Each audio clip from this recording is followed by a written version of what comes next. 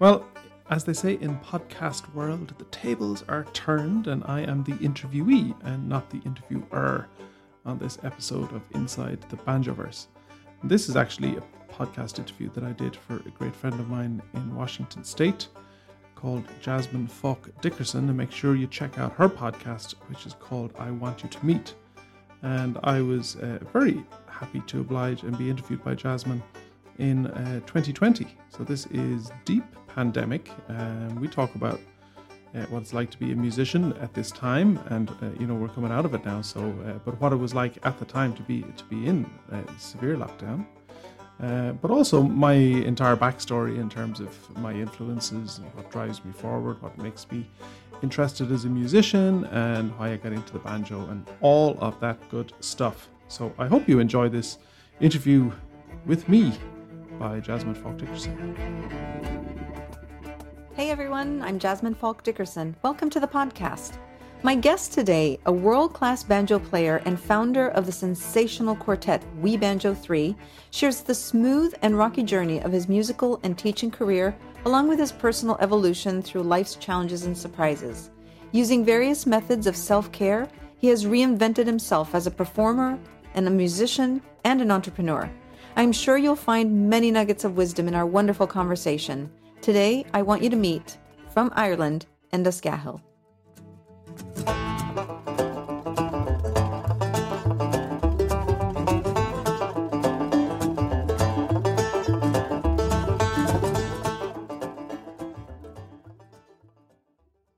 Hey, Enda, how's it going? Welcome. Good. Yeah. Good. Thank you. Nice to be here. Absolutely. Wonderful to have you. And you are coming in from somewhere in Ireland. Where? Yeah, Galway City. So I live on the West Coast. Galway is probably the third largest town in Ireland, population of about 80,000. 3 colleges, so a very vibrant town, huge arts community. And in 2020, we're the cultural capital of Europe. Sadly, most of it has been cancelled so far. Sadly. Because of this coronavirus. But yeah. Great city for music, for art, literature, poetry, drinking. Wonderful. Yeah, wonderful. I appreciate you mentioning that, we are during the coronavirus time, and I have started most of these interviews asking, how are you coping with it? What are you doing that is keeping you active? And especially as a touring artist, this is a really challenging time. Everything is, canceled or on hold. So how are you spending your days?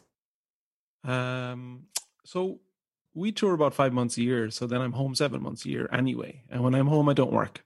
So my day-to-day now is largely similar to if I wasn't on tour. Okay. Except that my son is at home the whole time. He's 10. So rather than getting those delicious 7 hours when he goes to school every day, he's home the whole time. And my wife is home. She works a couple of days a week, and she's in frontline work as well, actually. So it's fine. We're like, it's weird. I was on tour, and then all of the lockdowns just happened, and we had to come home with 10 days left on our tour and race home and try to change flights. And it was a real panic. Yeah. And, coming home to a country that was shutting down and that was, kind of hitting the shock of what was happening because it was happening so fast. Yeah. And then to arrive home into quarantine, essentially, because I had been away, it was very jarring and very disconcerting, and the rising panic that was largely sweeping the globe and certainly Ireland. Sure. So we're home 7 weeks, and it took a month at least to really let all of that adrenaline and fear and that kind of just filter down. And now we're in a fairly tidy rhythm. We have a lovely house and a lovely garden, and the weather has been stellar, very un-Irish. So we've done tons of gardening. I built 2 raised beds, filled them with soil, and now I've got loads of... Because this is going to be the first summer... Yes, the first summer in 15 years that I'm going to be in Ireland. Wow. Because I've always been on tour. Yeah. Wow. And see, those are the moments where I appreciate you going down the list, saying it as such a matter-of-fact and casual way, even though I know for a lot of people it has been a struggle and it's been really difficult. But I think the silver lining for all of us is an important thing to focus on, because there has to be a reason why this is happening, and it's not always all bad. It usually is sort of a reset. And for you, it's an opportunity. You built your raised beds. You're spending more time at home during a time that you wouldn't normally be at home. And you got to enjoy the weather, which is not usual, as you said. So other than that, you wouldn't have noticed these things. No, no. I years ago went through a very, very difficult time, and I listened to Eckhart Tolle a lot.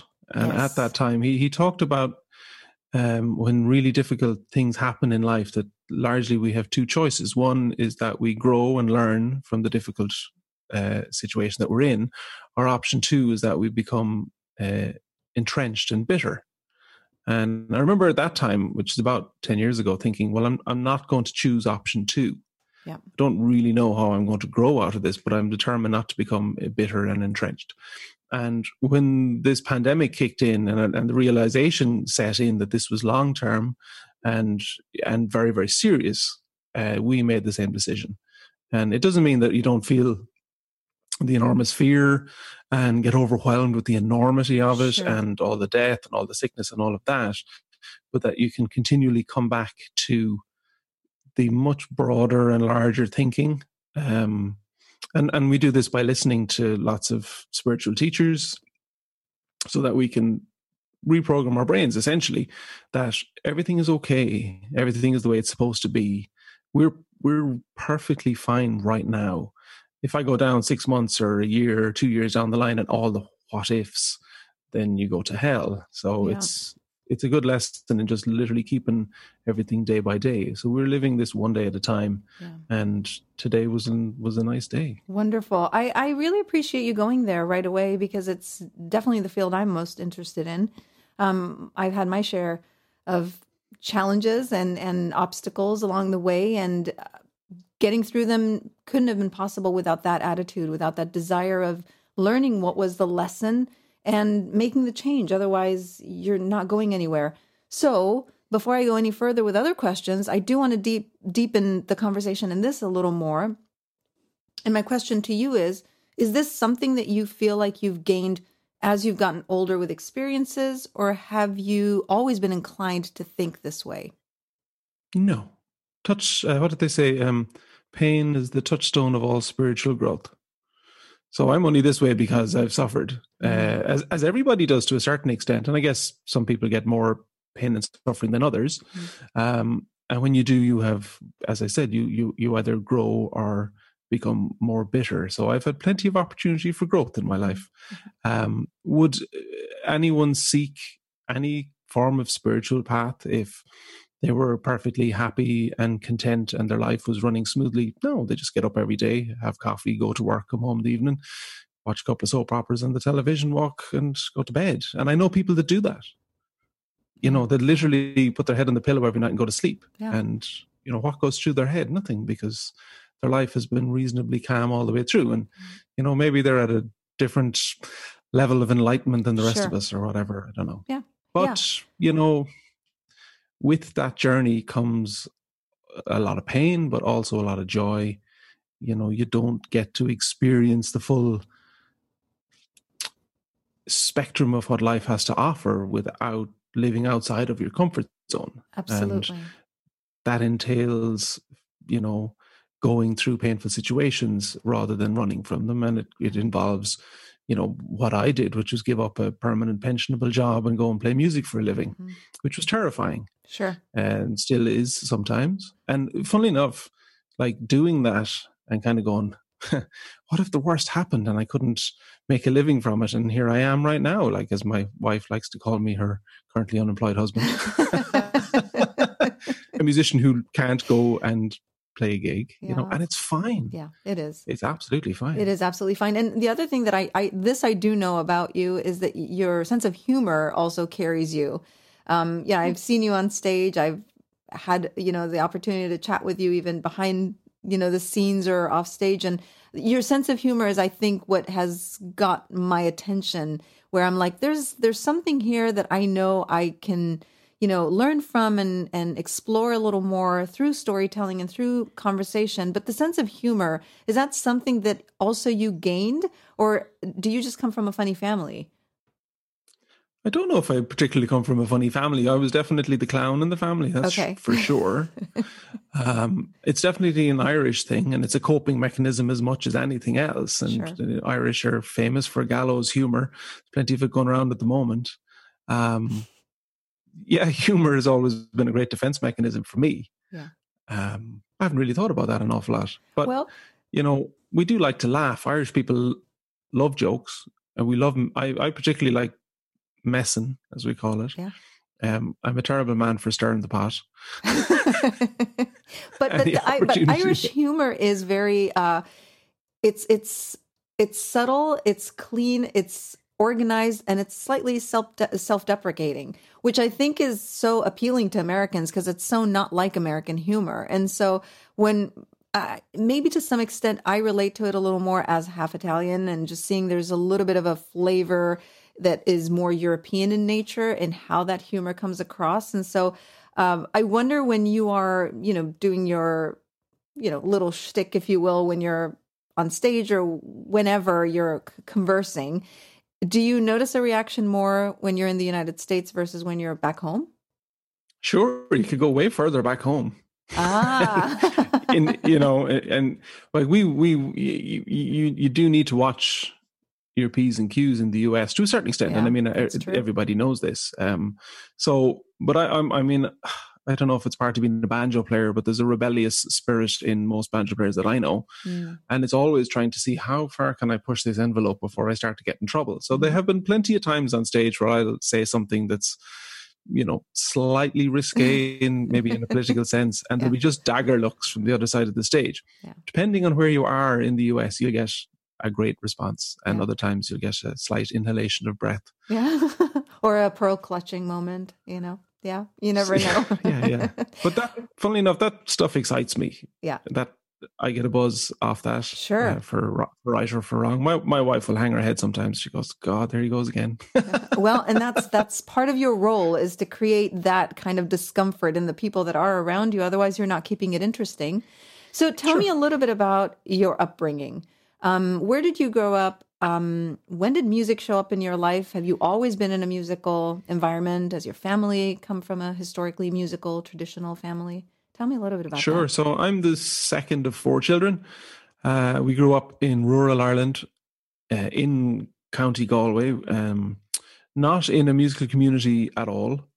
Neither of my parents played music. Largely, I think, because of opportunity more than anything else, because they both grew up in farming backgrounds, particularly my dad, who probably had the most drive and the most interest in us playing music. But he grew up in quite impoverished is the wrong word, but there wasn't an awful lot of opportunity. A very traditional, Irish family, in that the oldest son, which was him, was sent to be a priest. The oldest sister was sent to be a nun, who is a nun. And then there was another son got the farm. And my dad decided he didn't want to be a priest, so he went and became a teacher instead, which is the next best thing to being a priest. So the opportunity for music wasn't there, but he had a very, very strong interest in us playing Irish music particularly. So my older brother went for piano lessons when he was 6. I tagged along because it was literally just down the road from where we lived. Then I started to go.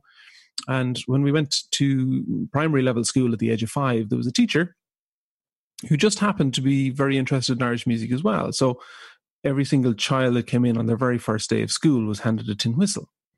And was taught by her all the way through the year, with great emphasis on it, how to play tin whistle.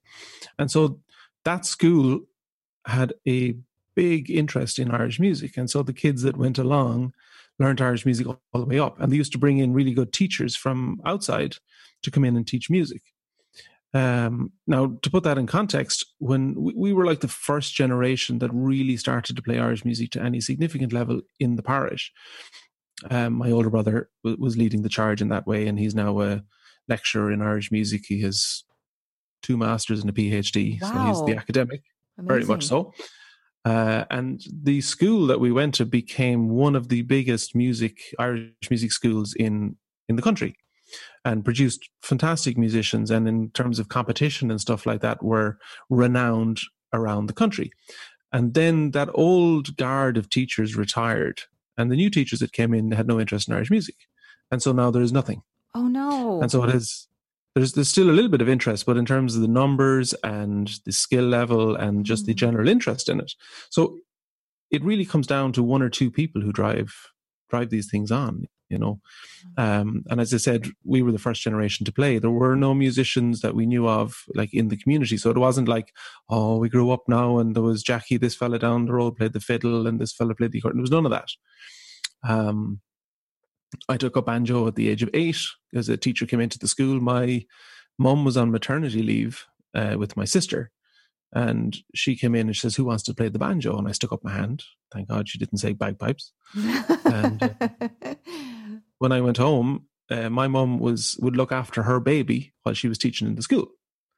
I went home and there was a banjo in the house with a little sheet of paper on how to get started. And that was exciting. It took to it like a fish to water. Yeah, I loved it. That's amazing. So did you stop playing piano then at that point?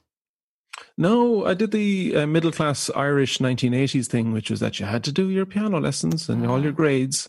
I hated it because of the strictures. I hated the rules. Sure. I hated scales. I hated the fact that the composer was dictating how fast or slow I should play this piece of music. I couldn't understand why I had to pay attention to the words that were written on the page. That used to drive me mad. But this is part of that kind of daft, rebellious, clueless kind of person that I was at that stage. Was it classical? Mm-hmm. Yeah. Classical piano. I did classical violin for a while. My older brother got a scholarship to a very prestigious boarding school to study classical music. And because he went, they sent me as well 2 years later. Oh. So I did pipe organ for a while too. Do you ever play? No, I hated every second of it. Oh. So I did like all my grades in piano and got extinctions all the way through. And as soon as I was finished the last grade, I didn't play it for 20 years because I hated it so much. Wow. But I loved the banjo. Yeah. You could give me a banjo, I'd play it day and night. That's kind of amazing because if you didn't have the exposure in your family, I mean, the banjo is such a traditional instrument that usually you would say it was passed down from, you know, grandpa or great uncle or someone. And yet for you, it just showed up kind of instinctively, it sounds like. Mm-hmm. Yeah. I do know that your brother Fergal is also your bandmate and he plays the fiddle. Now, when did and he's your younger brother. So when did he come along and join kind of the musical journey? Because you only talked about you and your older brother. Yeah. So my sister, we all go in steps of 3 years. Okay.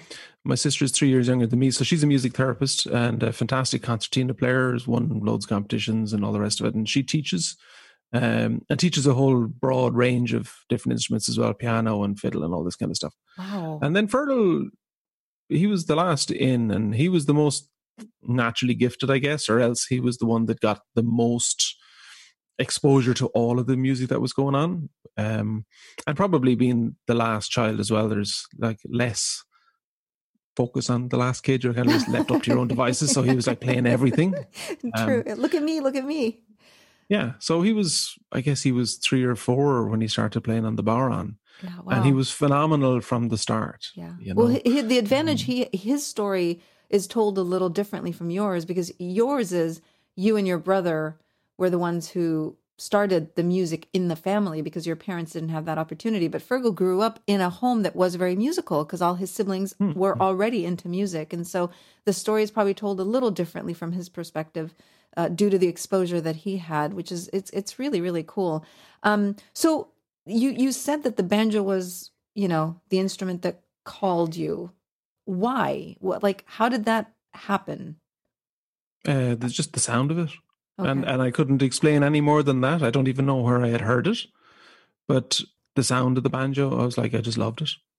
I don't know. I can theorize on it, but I don't think it came down to anything more than the sound. But as soon as I started to play it, I never had to be asked to practice.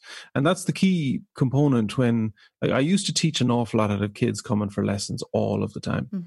Mm-hmm. And you would teach children who loved the banjo. They loved playing. And they would come in, they'd run in the door week after week. And then there was kids who were sent to banjo classes because it was the thing to do. and they would have much preferred to be playing sport. And I would tell their parents, and they would still insist that they send them for lessons. And I think that's a very key thing, is that, you know, the hope is that you will eventually find the thing that you love. If you find it early enough, maybe you'll become extremely proficient, but you can also find it later in life and still become really proficient on it. So there's hope for me in the banjo. Well, if you love the banjo, there's absolutely I do love hope, the banjo. Oh, yeah. Rhiannon Giddens, I had a chat to her a couple of years ago at Romp. She didn't take up the banjo until she was 21. Oh, wow. Never set. And Abigail Washburn is another person that never played a note until her 20s. She was seriously working on a strip mall or something like that. I could stare at her for hours and hours. Exactly. You did allude to the fact that you teach, or I don't know if you teach as much now that you tour so much, but you did develop your own method in teaching the banjo and perhaps even playing the banjo. I've read so many comments on your banjo playing, and they were nothing but affirmations to what I had already seen and witnessed, because I got to see you live several times. And there is something about how you play the banjo that is, let me describe it the way I see it, okay? You'll get a kick out of this. I look at you play the banjo, and what your hands are doing, what your fingers are doing, and what's coming out of the banjo is so not a reflection of what the rest of you is doing. It's almost like you're in a trance, but it's like this like joyful trance. It's like some of them rock out, and you can just tell they're putting so much energy. You put almost no energy whatsoever in your body when you're playing it, and yet what's coming out is insane. How did that happen? I mean, clearly you're gifted, but also tell me about your process. Okay, so this is quite an involved story, and there's a number of questions in there, actually. One is about the teaching method. Sure. And the other is about the efficiency of motion, if you will. And they're not unlinked. So to talk first about how I ended up playing but barely moving, as Dave says, the Iceman on banjo who doesn't move. So 20 years ago, I developed really bad tendonitis in my left elbow. And with that came headaches, pains in my face. And this was when I was playing. So I would get really bad headaches. And then my left arm got so sore that I had largely stopped playing for about a year. Whoa. So I did all of the things that you do with that, you know, you panic and then go and get loads of physiotherapy and get loads of acupuncture and you get this, that, and the other. And within that entire process, I ended up going to see, getting some energy treatment done. Similar to, what do you call it? Oh God, I can't even remember what it's called now. Craniosacral therapy? A little bit like that. But it was a lady in Galway. She was kind of half cracked, but she half cracked. I love that expression. A little bit half cracked, but I was going to her, and she was doing all this energy work on me, and she happened to see me playing on the television one of the evenings after working with me, and she rang me up afterwards, and she goes, "I know what your problem is." She said, "You're not breathing when you're playing." And I was like, "What are you talking about? I always breathe when I'm playing." And she goes, "No, you're not breathing. And I've just watched you on the television and you're holding your breath." Now, this had never occurred to me. And I was in enormous physical pain at the end of every time I played. My wife was like, "Why are you doing this to yourself? You're playing these sessions in pubs and you're coming home and you're in bits afterwards." So I went in that evening to play, and I noticed that every time I played, I would tense up and I would stop breathing. And I was driving all of this tension into my arms and into my head and clenching my jaw. And it was an effort. The shortened versions of the story is it was in an effort to be good. I was trying to be such a great player, and I was trying to be perfect. And, you know, a whole lot of just stress issues from work and everything else. So I was taking all of this kind of pent up stress and tension and rage and all of that kind of stuff and bringing it into my playing. And when I realized what was happening, I was clenching my stomach and holding my breath. Wow. And I was almost passing out. Oh, my goodness. And I was kind of really deflated when I realized. So I went home and I took a break from sessions for a period of time. And I would sit in my room and I would just breathe. So I had to go to yoga class to learn how to breathe. Way to and go. I went to yoga class and she said, release your tummy muscles. And I nearly threw up. I realized I hadn't released them for years. Oh my I goodness. just been holding on to them the whole time. And there's a lot of control there. I mean, it's almost like this, like, wow.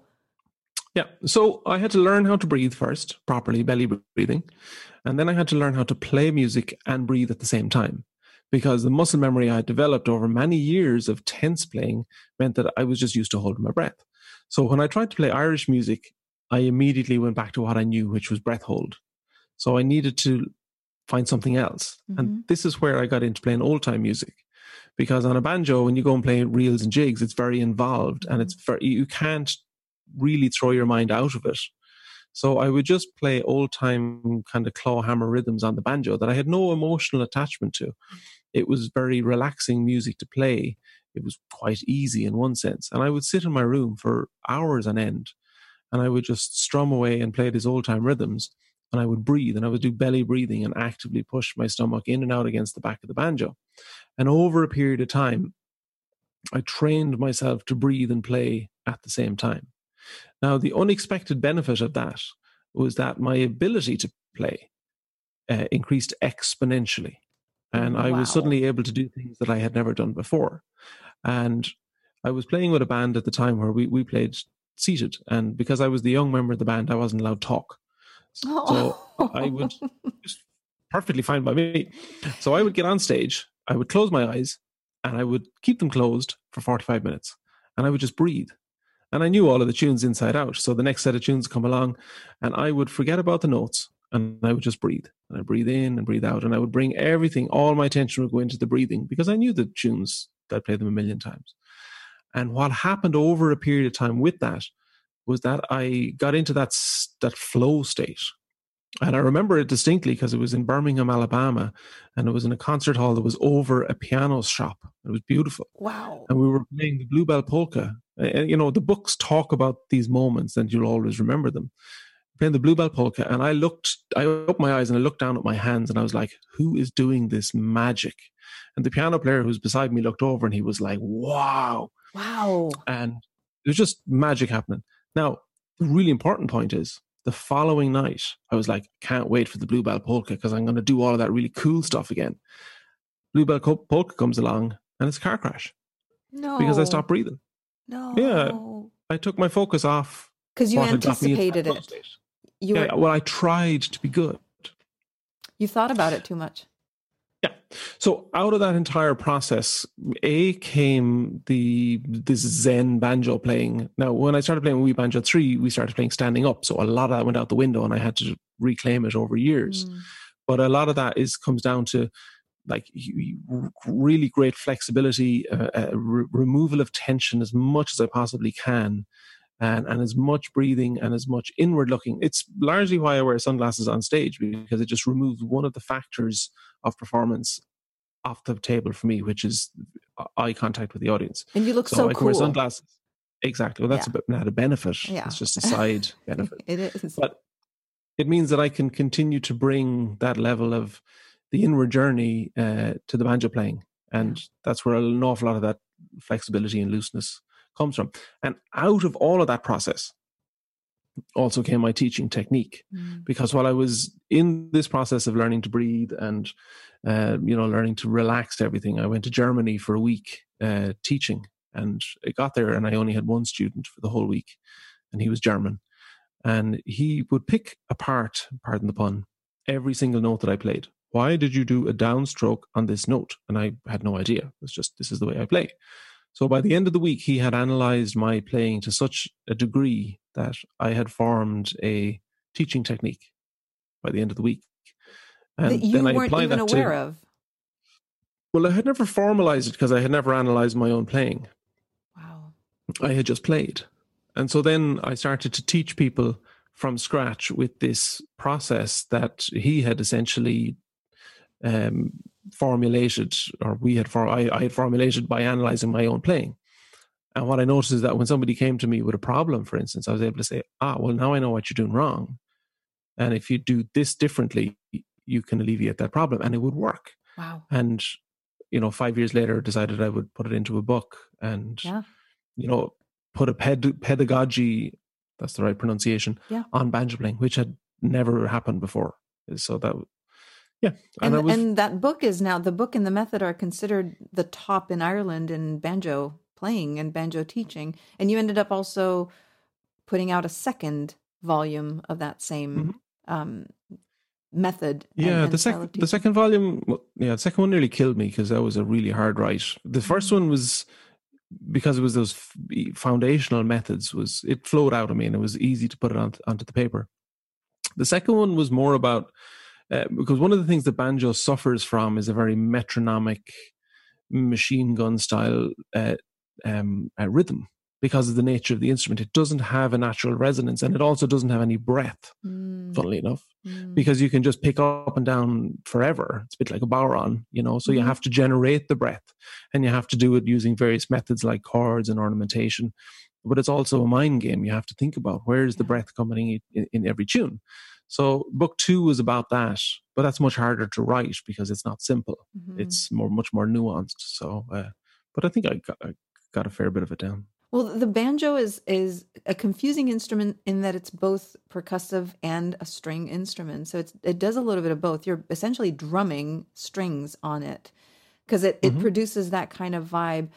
Have you, with your love of banjo, have you felt any kind of curiosity to explore the history of the banjo? Because I think all of us nowadays know and recognize that a big part of the history of the instrument comes from Africa, or at least a big chunk of it does. Have you been able to do a little more in-depth research into the history of the genetics of this instrument that you love so much? Sure. I mean, what I know is what Mick Maloney knows, Professor Mick Maloney, and what he has written about, which is the African connection, and then, Irish workers meeting African slaves, and the fiddle and the banjo meeting up, and then the minstrel music and traveling the world with the minstrels and the Irish influence. 80% of all the minstrels were Irish. When I met Rhiannon Giddens 2 years ago, and we were chatting backstage at Romp, and I wanted to do some music together that kind of related to the suffering that the Irish have gone through with 850 years of repression by a foreign country, which generated an awful lot of our culture. And then you have this African music, which came to America through slavery, which obviously was, hugely torturous. But yet both of those musics have great vibrancy and they have great joy. And they're not massively sad, even though they do have obviously sad songs. I've been to Eastern Europe, where I've been to folk nights in former Russian states, and their folk music is only sad. There is no joyful music. It's just sad. It's dirge after dirge after dirge, and it's really depressing. And I was curious as to why the Irish and the African music was so upbeat despite all of this pain. We did talk about that briefly. And then, very interestingly, she talked about how the history of the banjo is the white history of the banjo. It's a history that has been whitened. Wow. And I had, of course, never considered this before. And the only point that I guess that she was making was that all of the black musicians that did influence minstrelsy and ragtime and so on and so forth have been forgotten about. Wow. And they're not known about to the same extent. Like it's a great argument, whether it's a myth or it's reality, that an Irish musician put the fifth string on the banjo. And, if you listen to the historians that have written about the banjo up to now, they talk, I think it was Emmett Sweeney. He was one of the Irish minstrels that he put the fifth string on the banjo, and that's how it became a 5-string instrument. And now they have found 5-string instruments in Africa that predate all of this. Oh, wow. So it's just kind of curious about, history is written by the winners, or however you want to kind of phrase that. But that was a sort of an interesting aspect of it. The thing that always interested me about the banjo was that notion that the music that was played on it was joyful despite the pain and suffering. And that's the part of the history that interests me the most. Yeah, I love that you said that, because It takes us back to the whole point in history. So as an immigrant myself here in the United States, I've been very interested and curious to know more about the history of this country because it is founded so much on a blend of cultures, some, with such harsh and brutal realities and backgrounds, and others, with perhaps a more a stronger intention of making a better life for themselves and for the country that they're coming to. But the Irish story was one that really shocked me. And as a person who is Irish and in Ireland, you have not done the journey of the Irish immigrant, and perhaps you have family that have immigrated to the United States, and you have, I don't know if you do, but I mean, most Irish people have some connection with, fellow family members that have immigrated, mostly to the United States. I was not aware at how completely brutal, the Irish immigrants were treated here. And I knew a lot about the Italian immigrants. And part of that, I know it's also, we go back to, the visuals and, Italians being darker and, Southern European and all of that. There was this kind of, rejection of them. But with the Irish, I was really surprised to see at how ill-treated they were as immigrants. And, this is just kind of taking us in a different direction, but I'm curious for you as an Irish person that comes to the United States very often and performs here and engages with probably a lot of Irish identifying Americans. Let's go there. Tell me what you think as an Irish person. How do you kind of reconcile that part of history? We're not a family that has a strong connection to immigration. Okay. My aunt did immigrate to the US in the 70s and married a man from Iran, and they had kids. So I have American Iranian cousins that live in Oregon and in California. And they're gorgeous people. What I would find is that Irish people all over the world are phenomenally proud of being Irish, even if they're 5 and 6 and 7 generations Irish. There are people that aren't Irish at all that identify with Irish culture and that fall in love with Irish culture. And I think that's extremely curious. As an Irish musician playing folk music all around the world, knowing how privileged a position we are in, because that particular niche of folk music is above any other folk music that exists. There is no folk music that is supported to the same extent as Irish music worldwide. True. You only need to look at Riverdance, Celtic Woman, and all of the Irish festivals in the US and all around the world. There is nothing to compare to it. I don't know why that is. I think a huge part of it is just the amount of immigration that happened from Ireland because of the Great Famine and because of all the repression that was happening in Ireland. And then Irish people have an incredible ability to survive and to adapt, and an incredible ability, as we talked about earlier, to maintain a level of humor in the face of great suffering.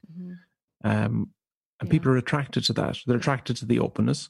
They're attracted to the warmth. I mean, Ireland of the Thousand Welcomes is not just something that the tourist board made up.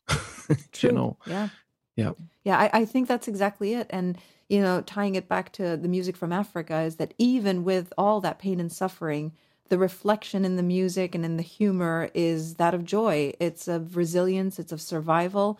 And it really is, it goes back to the first part of this interview when we started talking about, keeping an optimistic mind and using Eckhart Tolle's message of you have two choices and, one and there's the alternative. And that is a strong aspect in most of those cultures that have survived so many hardships. And the Irish have become famous for it.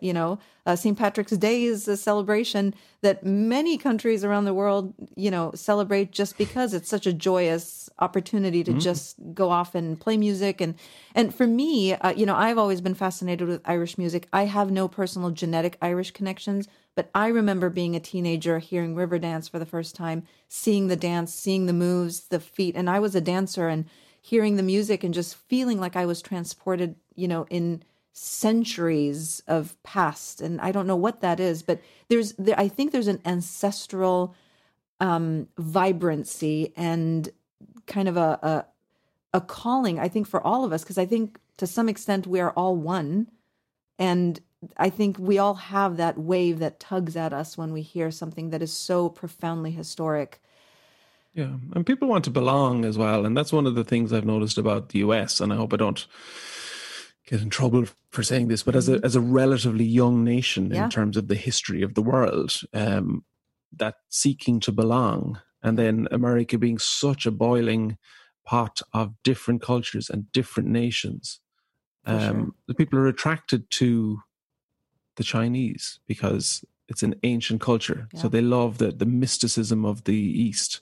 They're attracted to Ireland because, castles and music that goes back generations and generations and generations. Yeah. And it's something that you can find an identity with and then feel that you have a connection and a root with. And it's one of the things I've always found curious. And it'll obviously pass in time with a lot of Americans that we meet, that it's sort of like, I'm in this massive experiment here of a bunch of different nations all together. Yeah. And I can't really identify with anything here currently. But the Irish thing, now that's really cool. They're all very friendly. They're great crack. And it's really ancient. So I'm going to hang out with those guys because they seem to be having a really good time and they know where they're from and they know what they're at. We don't always largely know that either, but and maybe I'm completely off the mark with that. That's no, I agree with you completely. That's been my experience as well. And I've been in the United States 20 years and I visited before moving here permanently 20 years ago. But I think that is absolutely true. We all yearn for a sense of belonging. And when we don't find our own, we try to, belong to another group that feels as welcoming and as open. Well, we have, go ahead. Yeah. If you ask an Irish person where they're from, they'll tell you where they were born every time, no matter where they're living. And I found if you ask an American, where are you from? Chicago. Where were you born? Oh, Texas. But where are you from? Chicago. Ask an Irish person that's living in Australia, where are you from? Mayo. That's so interesting. Wow, that's fascinating. So I'm half Middle Eastern as well, and I noticed that in both the Middle Eastern and Italian culture, which are, by the way, very similar, there is that sense of when asked where are you from, you say where your family is from. Doesn't matter where you were born, doesn't matter where you're growing up, but where your family's name comes from is where you consider yourself, where you come from. So I find that very interesting, how every culture has its own sense of identity, both as an individual and as a collective. Well, we've talked a lot about your American journeys and experience and interaction, and part of that is because you tour with your wonderful band, We Banjo 3. We have to talk about We Banjo 3. I will start by saying that Steve Martin, the wonderful comedian and banjo player, has probably quoted, or I'm going to quote him as probably my favorite quote about We Banjo 3, where he said, "We Banjo 3 are making waves here in America. They are playing the banjo in a style that I didn't even know could be played like that." So that's not only a nod at We Banjo 3, but it's a serious, tip of the hat to you because you are the banjo sound of We Banjo 3. And there are not 3 banjos in We Banjo 3. You'll have to explain that to us. So how did, when you heard that from someone like Steve Martin, who, by the way, is a good banjo player. I don't think that he's the best banjo player. He's a good banjo player, but he's someone that certainly appreciates. And that coming from him is not so much a compliment as it coming from the best banjo player in the world, but it's coming from someone that certainly has taken the banjo very seriously. How did that feel like when you saw that or when you heard that? And then tell me about We Banjo 3.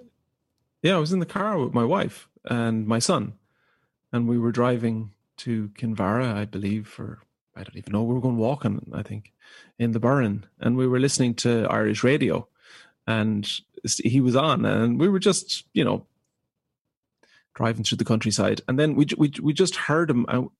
We both anticipated that he was going to say something about We Banjo 3, and I nearly crashed the car because it was so exciting. Because the show that he's on is one of the really huge radio shows on national radio in Ireland, and then my phone just lit up with people going, "Oh my God, did you hear what Steve Martin said on the radio about you?" So it was wonderful. Yeah, We Banjo 3 is as convoluted a story as all Irish stories are. I mean, I just, when I was doing all of that breath work and learning how to breathe, and that's when I became interested in old time rhythms. And then I wanted to explore that a little bit more. And I was teaching Martin and David they would basically come to the house and we would play tunes. I think teaching is probably an overstatement at this stage. And Martin and David are brothers, and they are the other two Yeah. brothers in Wee Banjo 3. Yeah. They had actually been taught by a guy that I taught, if that makes any sense. Whoa. So they're like banjo. You're that old, Enda. Somebody. I'm ancient. I'm just very well preserved. Yeah, you are. So I knew they were great musicians, and I just wanted to play with other banjo players, and it was just a mad idea. So they came up to the house one evening, and we just started to play kind of old-timey style tunes on the banjos, and we were just sitting around my kitchen table, and we just all started smiling, and we're like, "This is really cool! Like, it's super!" And that was it. We did that a few more times. Martin says, Dave sings, and Dave at this stage was like 16 and skinny and shy. Oh. He wouldn't know it now, and partly terrified of me as well, I think, ultimately. Oh. And I said, "No way." And Martin goes, yeah, he's a great singer. So he started singing, and I was like, wow. Yeah. And we just said, let's do a gig. So I don't know how we came up with the name Wee Banjo 3, because, well, there was 3 of us and there was 3 banjos. And you were but all our very first playing the banjo. Yeah. But our very first gig, our first ever gig, was at Galway Arts Festival in 2009, and there was 4 of us. There was 4 banjos. No way. Whoa, really? Yeah, because I had done a crazy project called Banjaxed with like 10 banjo players all playing at the same time, which was utterly bonkers. And one of the guys in the band was a 5-string banjo player from England, and he was the only 5-string banjo player I knew in Europe. So when we got this gig, I said, "Leon, do you want to come over and just be in the gig?" And so our first gig actually had 4 members. So that's how bonkers Wee Banjo 3 is. But it sold out, and it sold out around the corner. Sold out. It was part of Galway Arts Festival. What we realized is that people just saw banjo and went, "That sounds like fun," and it was rammed. And then Martin applied for a bursary competition to the Arts Council in Ireland, and we won it. And that meant that we were in a 3-year cycle where we did tours of the art centres in Ireland, and we produced a record. And so we did all of that, and they sold out. We sold out every single show. It just got bigger and bigger. They ran an extra set of gigs for us, sold out all of that.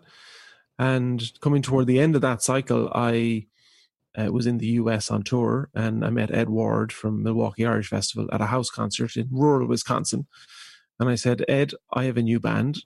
It's got 3 banjos in it. I know it sounds mental, but it'll be amazing. And if you give us a chance at Milwaukee, we'll blow you off the stage."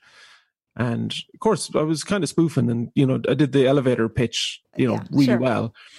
And he rang me up 2 weeks later and said, "Yeah, we'll have you." This was like October, and I went into a complete state of panic because I knew how big Milwaukee was, and I don't think I'd slept between then and the following August. Oh my goodness! Because I was like, "Oh my God, this is huge." It is. And we knew going over that 3 banjos just wouldn't cut it. I knew because I'd been to the festival in 2004, I think, or 2003, and so we asked Fergal if he'd come for the weekend, just to kind of prop us up with a bit of fiddle. Now, was Fergal already in a project on his own? Was he doing his own music? He was playing. He was playing in pubs in Clifton, and he was playing like 14 gigs a week, and he was making loads of money. He was having a great time. He didn't want to come. He was like, "This is the middle of the tourist season. I'm going to lose a load of money coming." And I was like, "Please, you've got to come." And really reluctantly, and he decided he came. And I mean, none of us had any idea, and it blew up that weekend. Wow. Our last gig, I mean, it's almost, myth at this stage, was in the small tent at Milwaukee. Thunderstorm came in the middle of the gig. Tent fits about 150 people. And there was like, I don't know how many thousand people were trying to get into the tent. And then we just dragged them all in and put them up on the stage, and they were sitting on the speakers. And, that's wild. It was just this.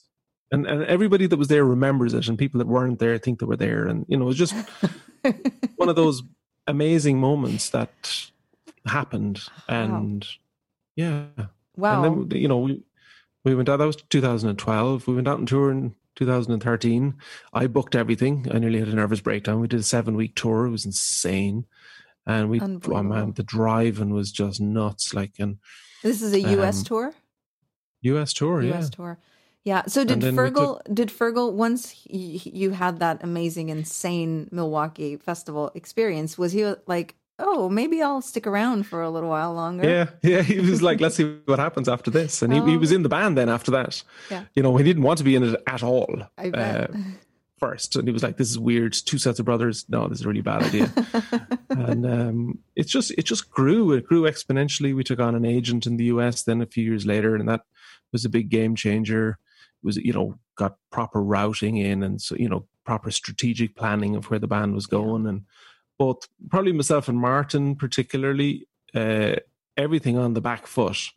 We were suddenly having to learn how to run a business. Mm-hmm. We just did this for fun, and suddenly it was a business, and suddenly it was getting really big. We had to learn accounting skills, we had to learn marketing, social media, all of this. We were running to catch up the whole time. Yeah. But it was exciting as well. I mean, I found a great love for marketing that I didn't know that I had. Both of us found a huge business acumen that we didn't know we had. We discovered we're both entrepreneurs. We had no clue about that. Martin was doing a master's in engineering. He couldn't get further. I was working for the health department. Neither of us could have been further from what we do now. Wow. And we just learned so much so fast. But we had an incredible drive and huge curiosity and, huge inspiration constantly to make it better and make it bigger. Yeah, I think what's the most exciting thing about We Banjo 3 is that you definitely have hit the big time, as they say here, and you're doing it in a way that's more of a reflection of, pop and rock music, but you have stayed true to the traditional spirit of it because you're extremely approachable. You take time to be with your fans. You still have a very humble presence as a band, as band members, as musicians. You continue to honor the purpose in which you are doing this, which is not only music, but also connecting with people. And we'll talk a little bit more about, some of the other projects that you're involved in, that music helps you get there. But you're kind of huge when you are on stage. It's so exhilarating. I mean, I go to so many traditional music concerts, and what I love about them is that they don't have that, disconnecting feeling, where the audience are here and the performers there, like most rock concerts. With you guys, it's a party. Everyone is there. Everyone is part of this crazy party. You are 100% engaged with your audience, every single person that's there on a seat or standing. And I think that's what has been the strongest appeal of We Banjo 3 for all, because I look at, when I go to your shows, I see there's all ages in there. Everyone's on their feet. There's kids, there's teenagers, there's boys, there's girls, there's all identities, there's, cross-cultural interest. And I think that's probably thanks to what you said, is your desire to, make this about the music and also this discovery of entrepreneurship. And yeah, we learned our first weekend in Milwaukee, we learned something huge, which was that audiences want to be entertained. And we always knew that, but that's not necessarily a natural part of Irish music, because Irish music can be very much performed, but done either with eyes closed or looking at the ground. And the entertainment or that performance factor of it is not intrinsic to Irish music at all. Very true. So we kind of went and we watched these bands that, arguably musically mightn't be the best in the world, but how come they had 10,000 people enthralled for a 90-minute show? And we're like, what are these guys doing? And we found they're really entertaining the crowd. Mm-hmm. So we stole all of their ideas, essentially. No, I'm joking. We developed entertainment and we added it to the music that we were doing. And by putting the two together, we were able to maintain our musical abilities. We didn't have to sell out in any fashion in terms of what we were playing. Yeah. But that we could also bring in this entertainment factor. And that's where, for me, it was like such a huge step up, because suddenly I was playing standing up, which I'd never done before. But I understood it was a vital part of it. I hated it. Like it was dizzy and everything. I couldn't play for about a year properly because everything was in the wrong place. Wow. Hands were all over the shop and, but I understood how important it was, because audiences listen with their eyes. Mm-hmm. And the more that we developed that, the more people were engaged with the show. A couple of things as well. Was given a wonderful piece of advice many, many years ago by a fiddler who said, every time you go out on stage, he says, remember that there's somebody in the audience, and he said a little old lady, who has saved up for a long time to afford the ticket to come to see you. Oh, wow. And if you play to her every night, you'll stay right-sized. Wow. And so I always remember that when I'm on stage, and I know the lads do as well, is that there's never the assumption that I deserve to be there. It's I walk out and I go, there's somebody here has really worked hard to get here, either they've traveled or they've saved up a long time to buy the ticket. If I play to them, then I maintain my size, and you don't get run away with the ego. And I mean, you see that happening with bands, That's beautiful. The other thing that I found as well is that just on an energetic level, I need to reserve about 20% of what I have for myself. The first couple of tours that we did, I gave everything, literally everything, and would come off stage and I had nothing, and I was depleted, and the anxiety and all of the stuff that comes along with that, and realized, no, I need to maintain 20% for me. But it keeps everything much more level then, because you don't need to go on a mad ego rush on stage because you're trying to drive everything that you have out into the audience. So it becomes more symbiotic than it does just a full-on transfer. Yeah, that's beautiful. And understanding that it is symbiotic, that we need the audience every bit as much as they need us. And if they're close to us, if they're engaged, then we have a way better experience on stage. Absolutely. What you just now said about the 20% of taking care of yourself is a beautiful and excellent reminder of the importance of how interconnected we are, because without taking care of yourself, you can't take care of others. That the old metaphor of putting the mask on yourself before you put it on others. And that is very, very true. It's also true because you yourself and your band are very, very invested in mental health. We Banjo 3 has committed to giving back to support awareness for mental health.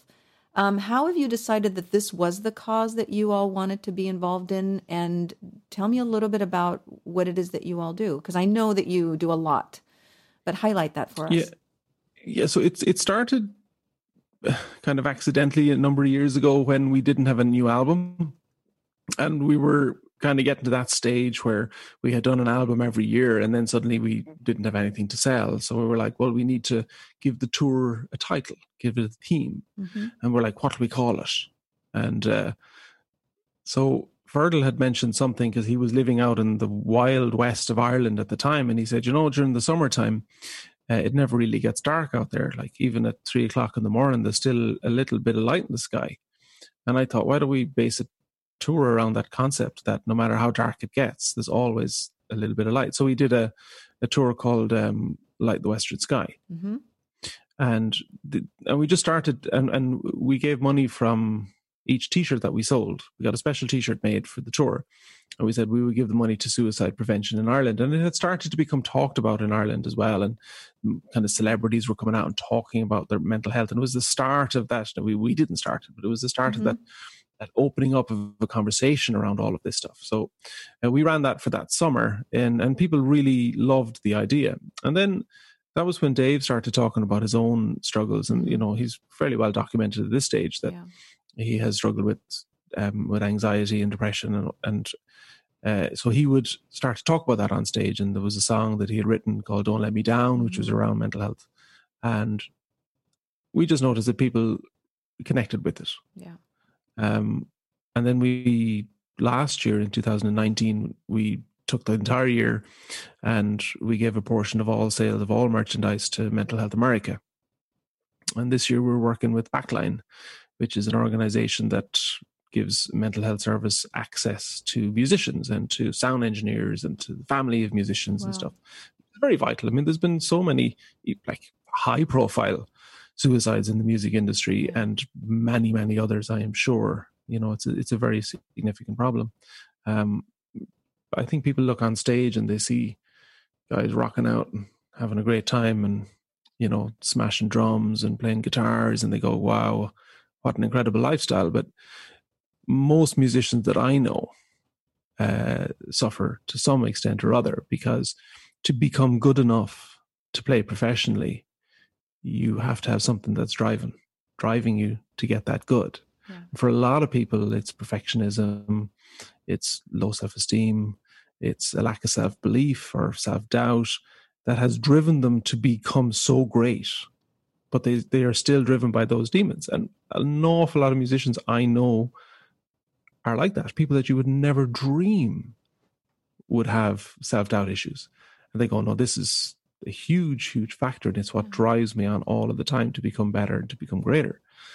And I think that's a conversation that probably hasn't even been had, within the music industry as widely as what it could be. But there's so much. And I mean, now with the worldwide pandemic, there will be a huge mental health crisis after this is passed, because now the entire world is in a state of shock, and there will be a kind of a post-traumatic stress factor after this happens. Absolutely. After this passes, Yeah, absolutely.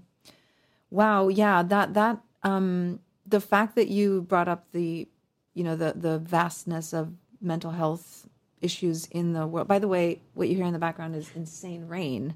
So can you hear it?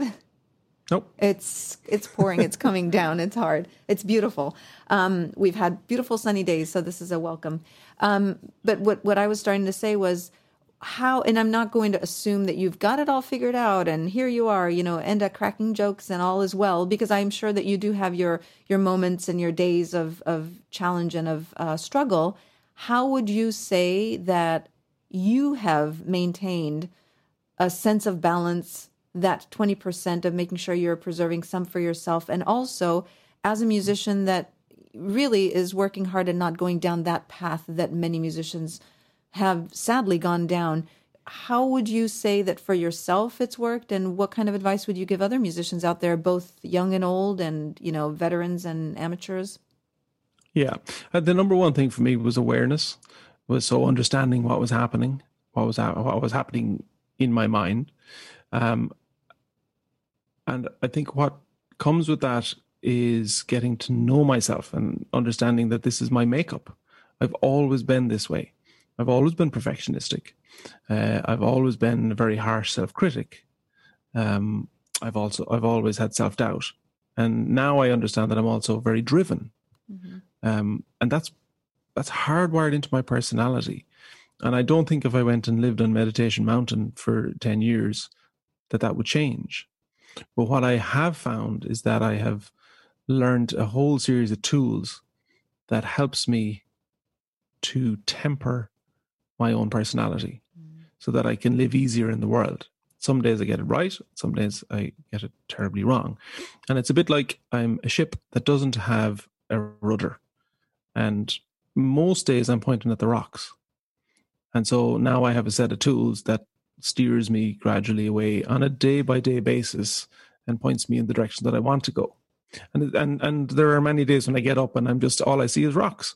And we're heading there and I'm pressing the accelerator. Yeah, wow. And then the good days are the days when I'm getting out of my own way and understanding all of the processes that are going on up here, and then using all the tools that I've learned over the years to deal with them, everything from breathing to meditation to you name it. I mean, it's all very well written about and it's all there. It's, but practicing it like everything else is the key. And at the moment I'm doing the Wim Hof breathing method, and I'm only doing it because Fergal said you should do this because it's awesome. Yeah. Tell me about it. It's just a huge, very energetic breathing. It's only 10 minutes every morning, and it's like hyper oxygenating your body, and then long breath holds.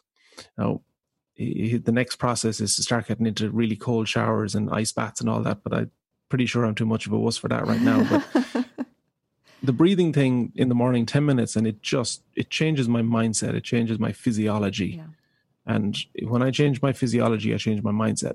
I normally go to the gym 5 days a week when I'm at home. Mm-hmm. And by taking huge physical action, I change my mindset.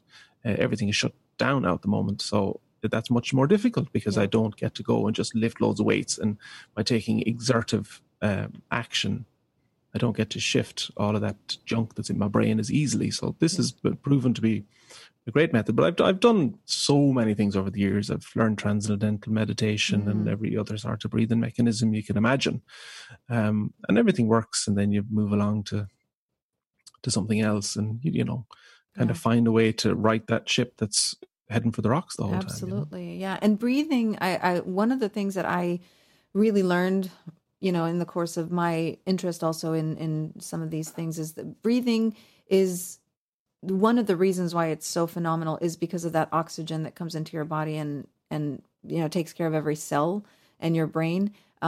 There's a very, very quick story I'll share with you of this cellist. He was a famous Japanese cellist back in the 80s, and he ended up having stomach cancer, I believe, and was in the final stages.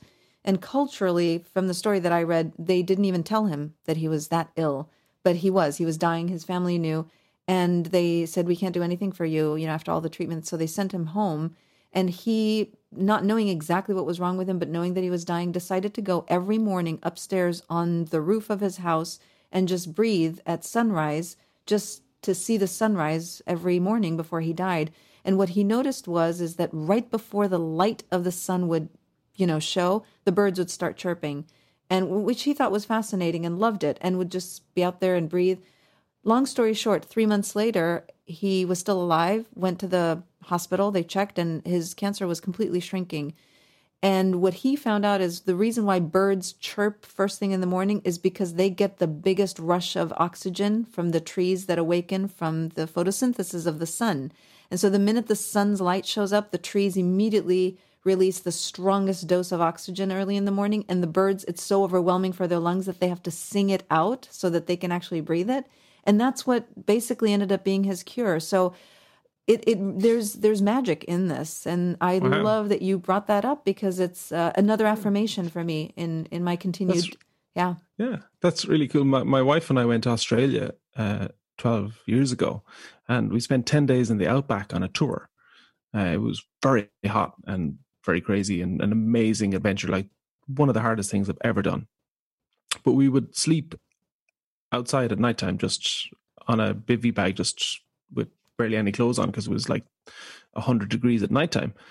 But what I did notice was that in the morning, because we were in the middle of nowhere, like we were hours from a road, let alone hours from a town, was that the earth would breathe in the morning. It would be totally silent, like stillness, silence. And then just this wind would come along and rustle all the leaves. And it was just like you described. It was like the earth would just go, and we're off, and then the flies would come up, and you'd have to put a net over your head so you wouldn't go mad. Even the flies. Yeah, that is amazing. Oh, what an adventure that must have been. And this has been so much fun. I'm amazed at, first of all, I'm amazed at your musical journey, of course. That's what kind of made us connect in the first place. But I have thoroughly enjoyed your depth of spirit and your philosophical approach to life. Your humor has always been something that I've enjoyed, but to see also behind the humor, the majesty of the truthfulness of yourself. I really, really appreciated that today. And I appreciate how open and honest you've been with us. This has been so delightful. Before we say goodbye, I do want to do with you what I do with every one of my guests, and do a speed round rapid fire question. First thing that comes to mind. Yeah, I'm going to put you on the spot. I just want to get them all right now. Here comes the perfectionism. Oh no, these are your questions. So you're the only one that has the answers for these. So the first thing that comes to mind. Some of them are this or that, and some of them are just first thing that comes to mind. So, studio recording or touring? Touring. Country you'd like to visit and haven't visited yet? Argentina. If not the banjo, what instrument? Fiddle. No. Electric guitar. Oh, yeah, I could see that. Your dream duet? Bela Fleck. I agree. Yeah, that would be magical. Favorite U.S. city that you've visited? That's a hard one, because I love Portland, Oregon, but I also love Asheville in North Carolina. Yes. So to be split between the two of those. Yeah, I love Asheville. And Austin is cool as well. That's 3 answers. Yeah, that's good enough. Birds or reptiles? Birds. Birds. Do you want to know why? Yeah, tell me why. Because my name in Gaelic is Éanna, which means bird-like. Really? That's amazing. Wow. Mm-hmm. Oh, that's so cool. What would you, so what would your banjo playing superhero powers name be? Like, if you were a superhero as a banjo player, what would your name be? Don't say Banjo Man or Banjo Guy. Something more exciting. I was going to say Banjo Man. No. I don't know. Come on. I need to think about that one. Zombie slaying banjo person. I just robbed that straight out of a movie, but it'll have to do. I love that. So let's see. So vocals or instrumental tracks more do you appreciate? Instrumental. Okay. And your favorite genre of music and band or musician? Doesn't have to be traditional, like your absolute favorite. My absolute favorite album might be better. That's Tom Waits' Heart of Saturday Night. But I wouldn't say that that's my absolute favorite genre. I don't know what that is because it changes on a daily basis. Okay. That's okay. And then the final question, and it is the most important question of all because we've been actually taking a statistical analysis about this. It is the most important question. Pineapple on pizza, yes or no? Yes. As an Italian, I'm wounded. Oh, well, roasted. It has to be roasted. That sounds actually pretty good. Like grilled? But yeah. There's a pizza place in Galway that does roasted pineapple, and it's amazing. Yeah, that sounds pretty good. But as an Italian, the boys, my sons, are completely for pineapple on pizza. I'm a little more indignant about that. My son won't eat it without pineapple. This was wonderful. Thank you so much for taking the time. I really, really appreciated chatting today. And I look forward to you guys coming back to the U.S. and dancing away and having more fun with Wee Banjo 3. And in the meantime, I wish you all the best with your continued journeys, both in music and in seeking more of ourselves and more of our reality, being who we're meant to be. So thank you so much. Thanks, Jasmine.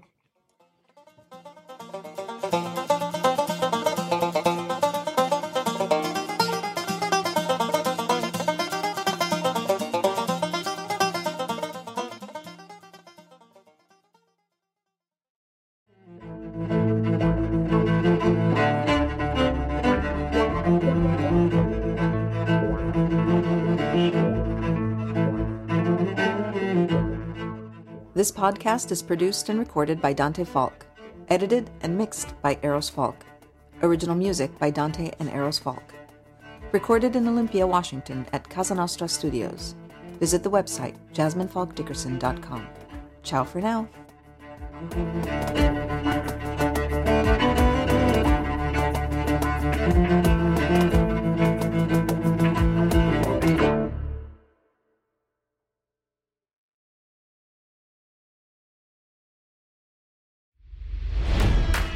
It's NFL draft season, and that means it's time to start thinking about fantasy football.